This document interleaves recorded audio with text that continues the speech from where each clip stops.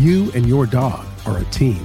Fuel is best in the field and in life with Purina Pro Plan Sport. Made for hardworking dogs of all ages, every sport formula starts with real meat as the number one ingredient and is specifically formulated to support strength and stamina. Try it today and see why Pro Plan is the official dog food of Ducks Unlimited. Learn more at ProPlansport.com. Mossy Oak has partnered with Ducks Unlimited to bring you Shadowgrass Habitat, the official camo of Ducks Unlimited. Shadowgrass Habitat pays homage to the first waterfowl-specific camo pattern ever made, Mossy Oak Shadowgrass, while incorporating the most realistic, digitally accurate images of the natural habitats that make up true waterfowl habitat. Mossy Oak is committed to conservation as its highest priority. With the launch of Mossy Oak Shadowgrass Habitat, Mossy Oak will continue funding habitat protection projects through our longtime partnership with Ducks Unlimited. Check out the new Shadowgrass Habitat pattern at mossyoak.com. Step into the world of Campus Waterfowl, a community that's shaping the future of the hunting industry. At Campus Waterfowl, we're more than just hunters. We're students. We're conservationists with the next generation. Join us as we highlight the dedication and commitment of young hunters nationwide. Visit campuswaterfowl.com to become part of our story. Campus Waterfowl, the future of hunting starts here. We are the Ducks Unlimited Nation, united by our passion for hunting, the outdoors, and conservation.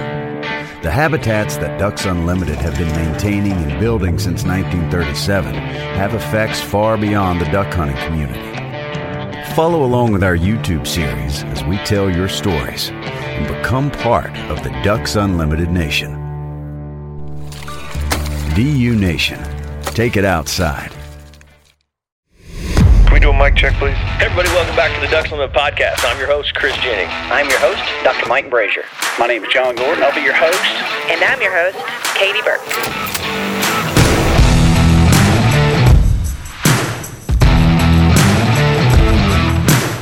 Welcome to the Ducks Unlimited Podcast, the only podcast about all things waterfowl. From hunting insights to science-based discussions about ducks, geese, and issues affecting waterfowl and wetlands conservation in North America, we bring the resource to you. The DU Podcast.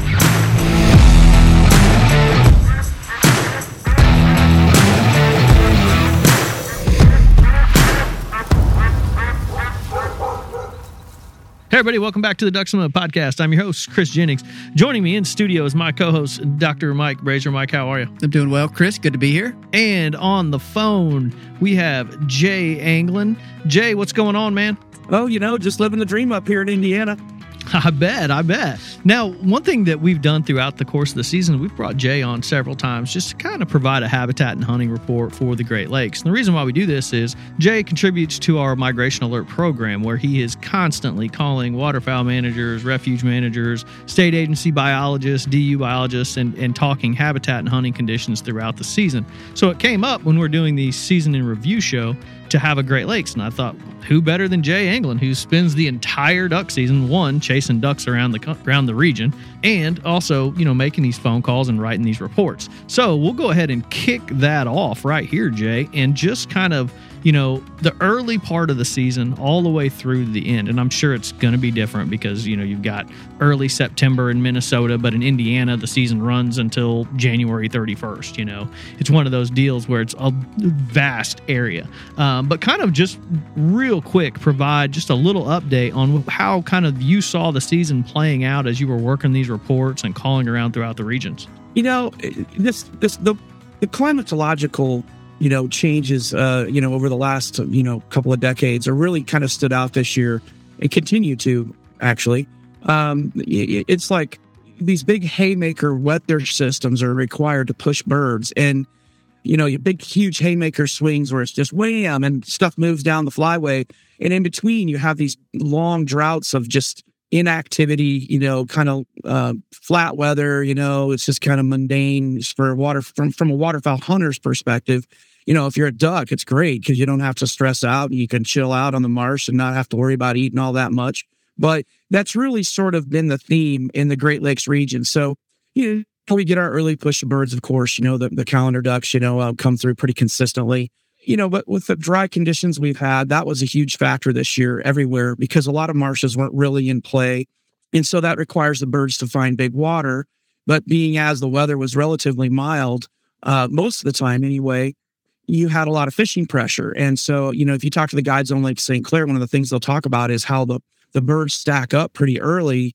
We're talking divers here predominantly, but, all the fishing pressure, of course, it's one of the greatest fishing bodies of water in the world.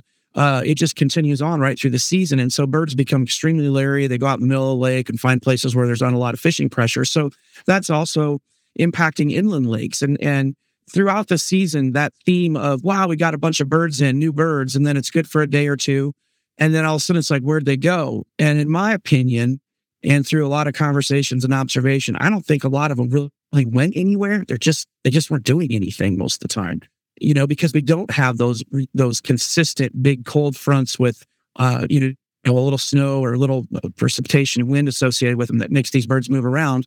It's really nice weather. It's great weather to take a walk and go for, a bike ride, but not so much to go out and expect ducks to come to your decoys. So that started out in September and really all the way through to the bitter end, with the exception of those big weather events we had, those Arctic blasts that were, exceptional during any year, really would have been remarkably, when you drop 50, 60, 70 degrees sometimes over the course of like 24, 48 hours. And huge winds, 40, 50, 60 mile per hour, north, northwest, westerly winds pushing birds down the flyway. Huge jumps, we're talking, 500-600 mile migrations or more, and birds go from one place to the next. And so that really is the theme of this season. And it's continued on right through our dark goose season that ended here a few days ago. And now we're looking at snow goose season, which, the conservation order season. There's tons and tons of light geese moving north today. Northern Illinois is loaded with light geese. So, it continues. I guess I have a follow-up there. It was interesting that the way you described, I guess, the weather and how it seems to be playing out nowadays.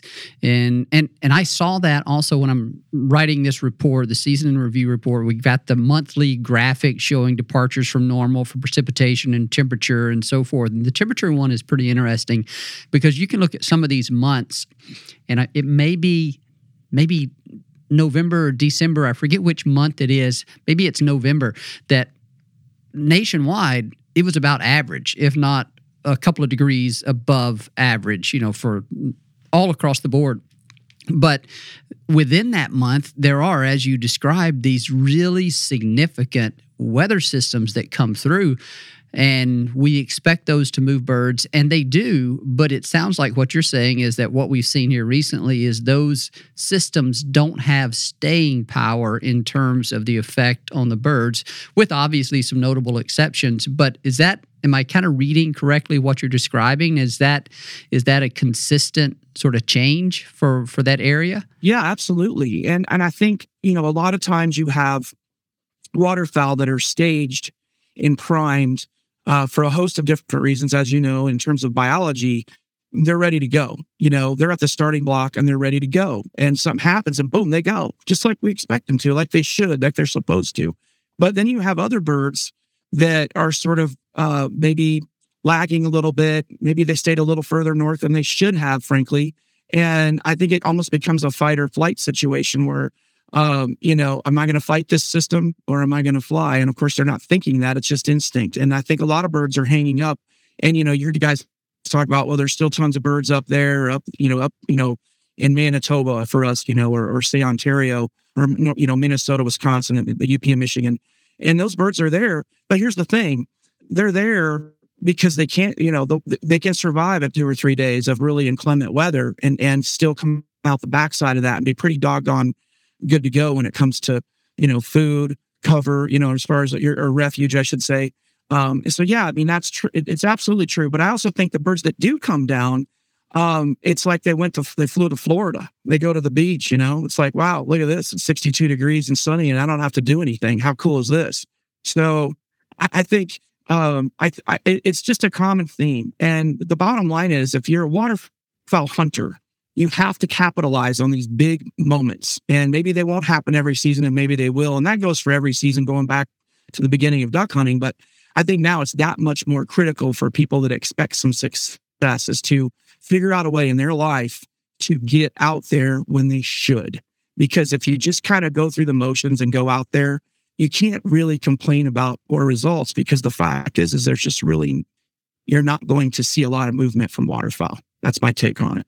Jay, I mentioned that to somebody else, something similar to that in a previous conversation that I don't recall who it was, but I think it makes, when hunters do that, I think it makes them better hunters when they can learn how that system is functioning, how those birds are responding in their particular area, and then, as you said, concentrate their effort on those days and those places. I mean, it just does. It makes you a better hunter, and you understand that system, and will prepare you to I guess, increasingly get smarter and figure out what those birds are doing. So that's pretty cool that would be the take home for you when talking to a lot of hunters. I did have another question for you, Jay, and it goes back a little bit. You mentioned teal season, but I wanted to get your thoughts on something that I heard from one of these traditionally very well managed duck clubs from around Lake Erie. They really struggled during the teal season, and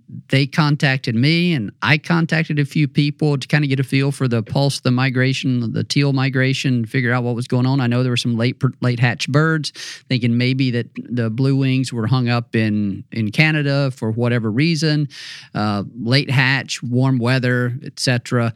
Did you hear a lot of similar reports of just struggle people? Otherwise, clubs and managed areas that normally do very well, predictably very well in teal season, that struggled this year? Yeah, absolutely. So, going back forever ago, when I was young, I think the first duck season I ever took part in was actually teal season. And where I live here in Northwest Indiana, the teal migration is typically fairly profound as birds move down either coast of Lake Michigan. And usually, instead of, people say, oh, there's a bunch of teal in X marsh. And I'm like, great. But I really want to go out and hunt the migration, because it's usually so consistent here. And it has been paltry compared to normal here. Now, does that mean they don't come through here? Absolutely not. It's just they're moving through so quickly, and more than likely prior to our opener. As far as Lake Erie, Lake St. Clair, some of these other hot spots, if you will, where they have managed, moist soil units and obviously huge bodies of water that naturally draw waterfowl. I'm of the opinion that at this general latitude, most of the first big waves got past us pretty quick. And, I don't recall, I could go back and look, but I don't recall, but I do believe there was some really great nights in the 50s with some steady, northwest winds, that were like in that 10 to 15 range, nothing crazy. And I think the teal just rode. And I remember one in particular where guys were talking down in Louisiana, Texas, and much further south had picked up a bunch of birds. And I believe those birds are probably some of the birds we usually get around the opener here. Of course, they get birds down there in August and September, like any time, but any season. But definitely, we were kind of stuck in the middle. And then the birds that stayed back, like I talked about before, that fight or flight, am I going to stay and fight this or not? And I think a lot of those teal, in particular, the blue wings, stayed further north than normal. And then by the time they came through, and certainly here in Indiana, our season was over for teal. Our early teal season was over. So I don't think it was a lack of teal for sure. I think it was more or less just luck of the draw, really.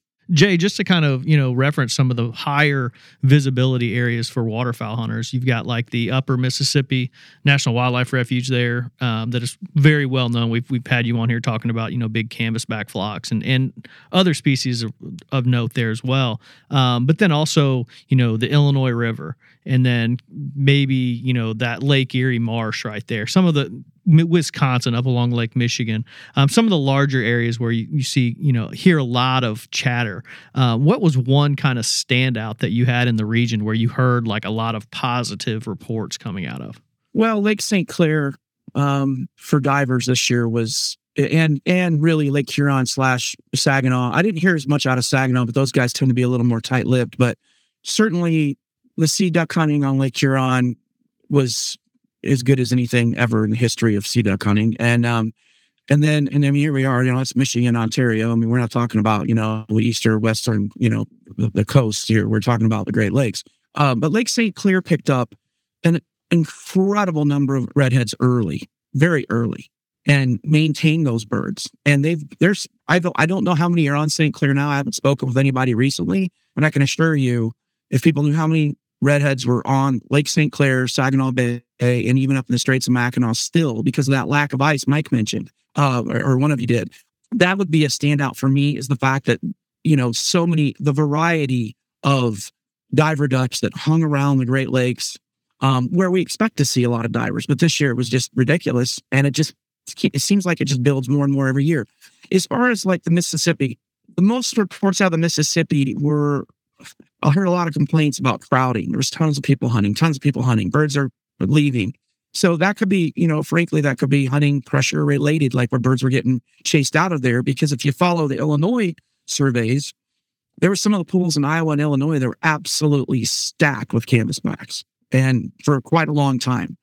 To see 10 or 15,000 cans on the Mississippi is nothing to write home about. When you start seeing 30, 40,000 in a given pool in one flock, that's when you start paying attention. And they had that a lot. And so those things stood out. Lake Erie, I heard some good hunting, some good stories over there. I think they were probably not as consistent this year as they are most years. And I don't know what that's about. I know they had some good puddler hunting, of course, at certain times in those managed areas. The diver hunting on the Western Basin is always outstanding. They had some great bluebill hunting, and I heard some good reports there too. But yeah, those places are always going to chug along. I guess if I had to pick an area that wasn't very good too, actually, the St. Mary's River corridor in the eastern Upper Peninsula was a little weak this year. And interestingly, that sort of northwest Lake Michigan area, north of Green Bay, Washington Island, which of course that corridor sort of cuts across into northwest Michigan. So some of the guys that were hunting around Traverse City and some of those inland lakes along there that really have consistent migration, they struggled this year too, which if you go back to Lake St. Clair and talk about the hundreds of thousands of redheads that showed up early, I suspect a lot of the birds that come through there came all at once and just piled right into St. Clair and Erie. So, there's usually cause and effect, and you can read between the lines. And if you're like me and talk to a lot of people, it's not very difficult to see, why it happened. It's just frustrating for people who spend so much time out there and expect better results, Hey, Jay, I got a question for you on those redheads. I saw those posts on social media about this just amazing number of redheads on some of those bodies of water up there. And what was the one up there around the UP? Is that Mackinac? Is that what that was? Yeah, the Straits of Mackinac, correct. Straits of Mackinac. What are those birds eating? What are the redheads eating there? That's a really great question. Some of the bays in the shallow, and I've hunted that pretty extensively, and you can wade even a lot of that shoreline. It's really shallow, but it's kind of rocky in some areas. But some of the bays will have, of course, some celery and some other, succulent, aquatic vegetation available. But of course, when you have 10,000 redheads pile into a little bay, they're going to mow through it pretty quick. I think most of the birds in the Straits are probably eating zebra and quagga mussels. That's probably their primary forage, and that's a good guess on my part, but I can't imagine there's a whole heck of a lot else they could be eating. Yeah, that's interesting. It just occurred to me because the portion of that body of water where at least I thought the birds was I think pretty deep, and so yeah, I know redheads are predominantly vegetarians eating that submerged aquatic like shoalgrass beds and shoalgrass rhizomes and so forth down on the Texas coast, and of course, I know they eat some of the other submerged aquatics, but I was just curious about that. And so I was also, I guess, a bit frustrated, disappointed in myself. And this being the year that I chose not to make a trip to Lake St. Clair. I have a good buddy. I thought you went up there early, didn't you? No, not this year. That was last year. I did not get up there this year. Typically, I try to get up there with a good buddy of mine. He has a place out there on Harston's Island, but didn't get there this year. And I haven't really checked in with him to see how he did on any of his hunting. I know he struggled early, but I don't know how he did as the season went on. Jay, did you get up to Harston's this year? Yeah, I did. I've got multiple buddies on Harston's. I built that in during college, and I hold on to that deer as most things I have when it comes to waterfowl hunting because it's pretty handy and they're good dudes. But the drill, you got to make a decision. Do you go to the draw and go hunt flooded corn, or do you go to the bay? Because if you're trying to do both, you usually end up being one of the last guys in line. But bottom line is the managed units at St. Clair Flats, Harston's Island were really productive a lot of the time. outstanding for hunting, mallards, blacks, pintails, a ton of wood ducks this year. They banded on a huge number of woodies there. And I talked about everybody I know, harvested a couple of wood ducks with the lake man. That was kind of cool. But, the lake itself was just absolutely covered with ducks. And again, there was people. You're just rubbing it in. You're just rubbing it in at this point. Well, my one buddy started muskie fishing and he hardly duck hunts that much anymore. And he just talks about driving through 5-mile long rafts of redheads. And he said, it's just, Jay, he sent me videos and it's hard to even imagine that many ducks can be there, but more importantly, can sustain themselves. And they do. It's just remarkable. But, I know back to the zebra mussel, quagga mussel thing, I know some of the Lake St. Clair waterfowl were inventoried or surveyed years ago, and they did find that cans and redheads were feeding on them to some degree. Of course, we know that the bluebills do, but it'd be something to look into. And then maybe it's out there, maybe it isn't. I haven't looked into it. But again, back to that it's interesting that if they are eating those mussels, that's going to open up a heck of a lot of water for them to mineral on if it doesn't freeze, because there is plenty of those mussels out there. I can tell you that.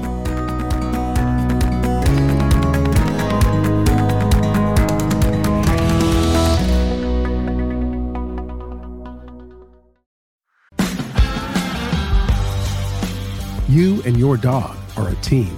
Fuel is best in the field and in life with Purina Pro Plan Sport. Made for hardworking dogs of all ages, every sport formula starts with real meat as the #1 ingredient and is specifically formulated to support strength and stamina. Try it today and see why Pro Plan is the official dog food of Ducks Unlimited. Learn more at ProPlansport.com. Mossy Oak has partnered with Ducks Unlimited to bring you Shadowgrass Habitat, the official camo of Ducks Unlimited. Shadowgrass Habitat pays homage to the first waterfowl-specific camo pattern ever made, Mossy Oak Shadowgrass, while incorporating the most realistic, digitally accurate images of the natural habitats that make up true waterfowl habitat. Mossy Oak is committed to conservation as its highest priority. With the launch of Mossy Oak Shadowgrass Habitat, Mossy Oak will continue funding habitat protection projects through our longtime partnership with Ducks Unlimited. Check out the new Shadowgrass Habitat pattern at mossyoak.com. Step into the world of Campus Waterfowl, a community that's shaping the future of the hunting industry. At Campus Waterfowl, we're more than just hunters. We're students. We're conservationists with the next generation. Join us as we highlight the dedication and commitment of young hunters nationwide. Visit campuswaterfowl.com to become part of our story. Campus Waterfowl, the future of hunting starts here. We are the Ducks Unlimited Nation, united by our passion for hunting, the outdoors, and conservation.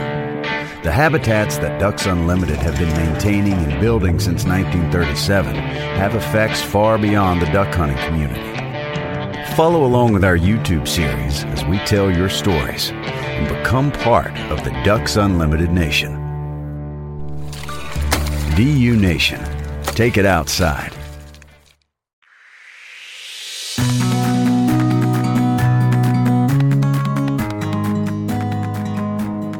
Jay, moving away from Lake St. Clair and some of the divers, I want to get your thoughts on and get your perspective on habitat conditions for dabblers in some of those inland areas. Did I recall you sort of referencing dry conditions early on? And if so, at what point did that region start to see improved habitat conditions there in some of the more inland wetland areas? Well, it's interesting. We've been relatively for a couple of years. Moderate. I try to keep track of how it's rated. Usually we've been pretty much moderate. And we get rain occasionally and they'll kind of recharge just a little bit. But as you know, once you moisten those things up, they pretty much turn into a big sponge. We'd get a little rain, maybe get a half or an inch of rain and you'd see water here and there and get all excited. And 3 days later, it'd be, mud. So it wasn't really very good throughout the season in terms of water conditions. We had one event that kind of recharged a few things. But the rain we got last week there's a lot of water here now, but I suspect a lot of it is standing because of the ground was frozen. So the water didn't really get sucked up into the ground.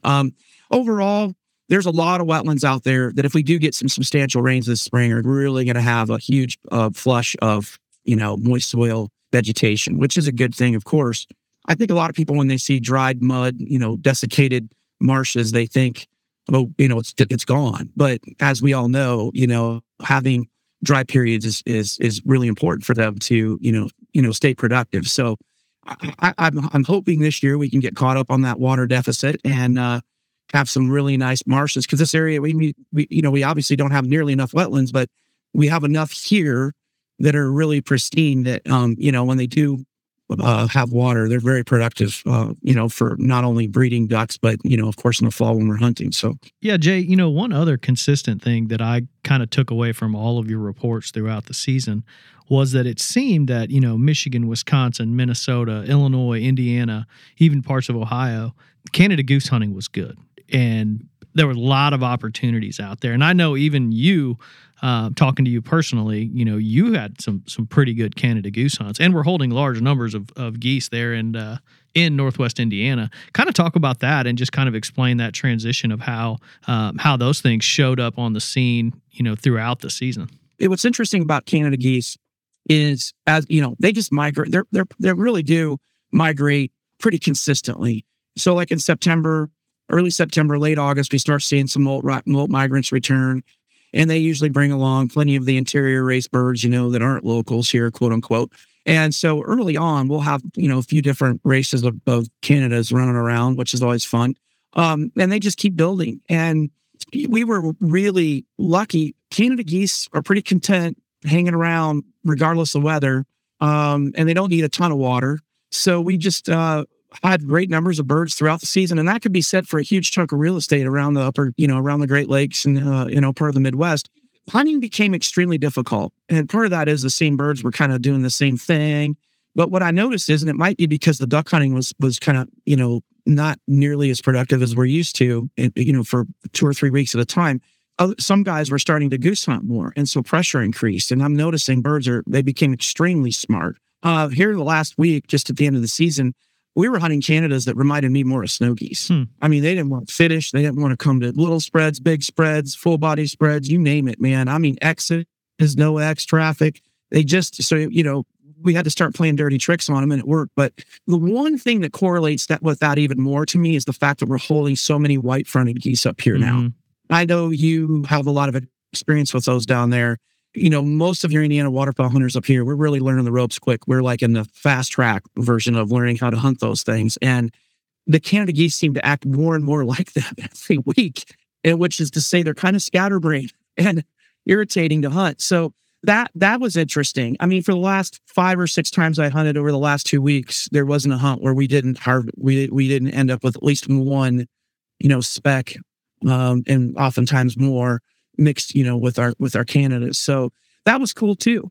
You go an hour east of here, I had guys text me, some of the DU guys over there that, or run some of the other chapters over there would, what do we do? We've got specs over here. I'm finding these. What's your advice here? And I'm like, look, man, I'm just learning too. I'll give you what I think, but you're welcome to call me back and tell you what worked for you. But yeah, I think the goose thing is really something that a lot of guys, if they don't fall back on that when the going gets rough with ducks, they need to learn, because really the opportunities are there. They're everywhere, So, of course, I'm an equal opportunity waterfowl hunter, so I really don't care if I'm in a layout boat, a layout blind, or sitting in a blind hunting mallard. So, I'm good to go no matter what. Jay, I have a final question for you, and it actually takes us back to that ice cover issue on the Great Lakes. I was surprised whenever I pulled those graphs on ice cover on each of the Great Lakes, and especially Lake Erie, the shallowest of the Great Lakes, and saw that the ice cover was really, really low. It spiked up after, I guess, a cold event. Maybe, I don't know if it was the December freeze, the freeze there around Christmas, but it spiked up, but then it dropped back down. And I guess just overall, I mean, it was sort of average temperature-wise when you sort of do the math across the entire region for the entire month or winter. And I know January was warm, but help me understand, what it takes cold weather, but how strong of an effect does the wind have on preventing the lake from freezing? And was that as big of an issue this year as let's say the lack of cold temperatures or for extended cold temperatures? How did all that play out this year? that's a great question, Mike. And let's just use Lake Michigan for an example here. It's oriented north and north-south. And so when you get a northwest or a westerly or a northwest flow, the waves build. And so as they come down the lake, they get bigger and bigger. And we were getting some huge wave events down here. We're talking 15, 18. I think there was one day we had a couple that were pushing 20 right up the road here. I say ice is informant on that, bottom line, obviously. So the wind had a huge impact. And that would be the case for any of the big bodies of water around the Great Lakes. You do build some pack ice along the shoreline and, some big piles of ice and stuff. But for the most part, you're not getting any ice cover. And you mentioned that big freeze up in December. And that was when ice started to build just a little bit. But remember, the surface water on Lake Michigan is much warmer. And so when you blow that warm water and smash it all up on one end of any lake, that end of the lake is going to maintain, a little bit of surface warmth in the water, and so it won't form ice. Whereas the upper side of the lake obviously will, because it's pulling some of that cooler water up. But the bottom line is, the water temps have been warm. The rivers, when I was guiding for Steelhead in November and December, the water temps were on average, I'd say 3 to 5 degrees warmer in the rivers. Those rivers dump into the lakes, and that keeps the surface temp up, of course, too. So yeah, there was just a combination of things. And I think wind was probably one of the primary factors that ice really didn't start to form much, But the bottom line is, even if we do have ice, a lot of times it's just the shore, sort of like maybe a half mile to a mile. And then out in the middle, there's going to be open water, and there's always going to be ducks. It's no different than anywhere else. They'll find an area open and say, 50 to 100 feet of water. And depending on what species you're talking about, they can maintain themselves there. They can live and survive by diving to the bottom and foraging for mollusks and invertebrates. So it's pretty remarkable. Yeah, well, I appreciate that, Jay. It's always good to educate us Southerners on how ice forms or doesn't form on those big lakes. It gets cold. You get down to 0 degrees and you think, oh boy, that ice has got to be forming up there. And maybe it does in some places, but it takes a lot to really freeze it thick in some of those other big bodies of water. So I appreciate that, Jay. I should just add real quick, Lake Erie, back to those marshes do freeze because they don't get a lot of wave action. So over there, when those marshes freeze, that's huge for everybody south, and a huge cone of influence, if you will, from western marshes of Lake Erie. And they did freeze there at the one time, as I recall, pretty substantially. And all of a sudden, a lot of birds did make that big jump down south. So that did occur. Lake Michigan, you don't have a whole lot of marshes. It's kind of a different, type of water or body of water. So, but yeah, that did occur but then it reversed. It thawed pretty quick too. So, hey Jay, before I get you out of here, and typically I always like to ask you this question as the last question, but I know you're guiding steelhead up there. How's the fishing? It's been really good. It was probably one of the better winters I've ever had. I think and you guys got tired of me harassing them. Come on, let's go. But it's really picking up now. I was out yesterday and witnessed, probably one of the few times I've seen pretty heavy spawning activity in February, which again, back to the air temp, it's in the 50s. So water temp gets up over 41, 42, and the party starts. So it's, I got to squeeze some snow goose runs down south, here as fast as possible, because I have a feeling I'm going to be rowing a drift boat a lot in the next month and a half. So. Awesome. Well, get after him, man, especially those snow geese. I think I have an idea of where you're going, but I won't share your secret.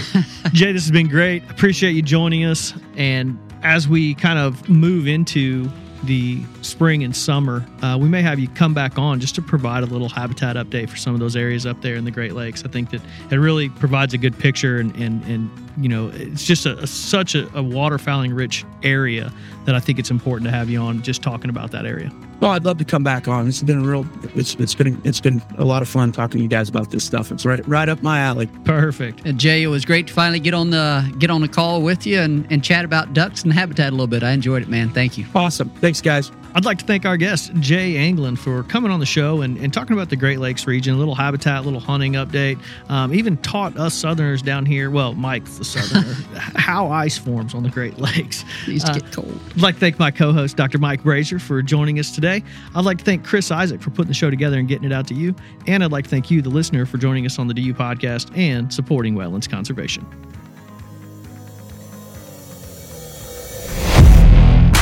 Thank you for listening to this episode of the DU Podcast. Be sure to rate, review, and subscribe to the show, and visit www.ducks.org/DU Podcast for resources based on today's topics. as well as access to more episodes. Opinions expressed by guests do not necessarily reflect those of Ducks Unlimited. Until next time, stay tuned to the Ducks. Stay tuned to the Ducks.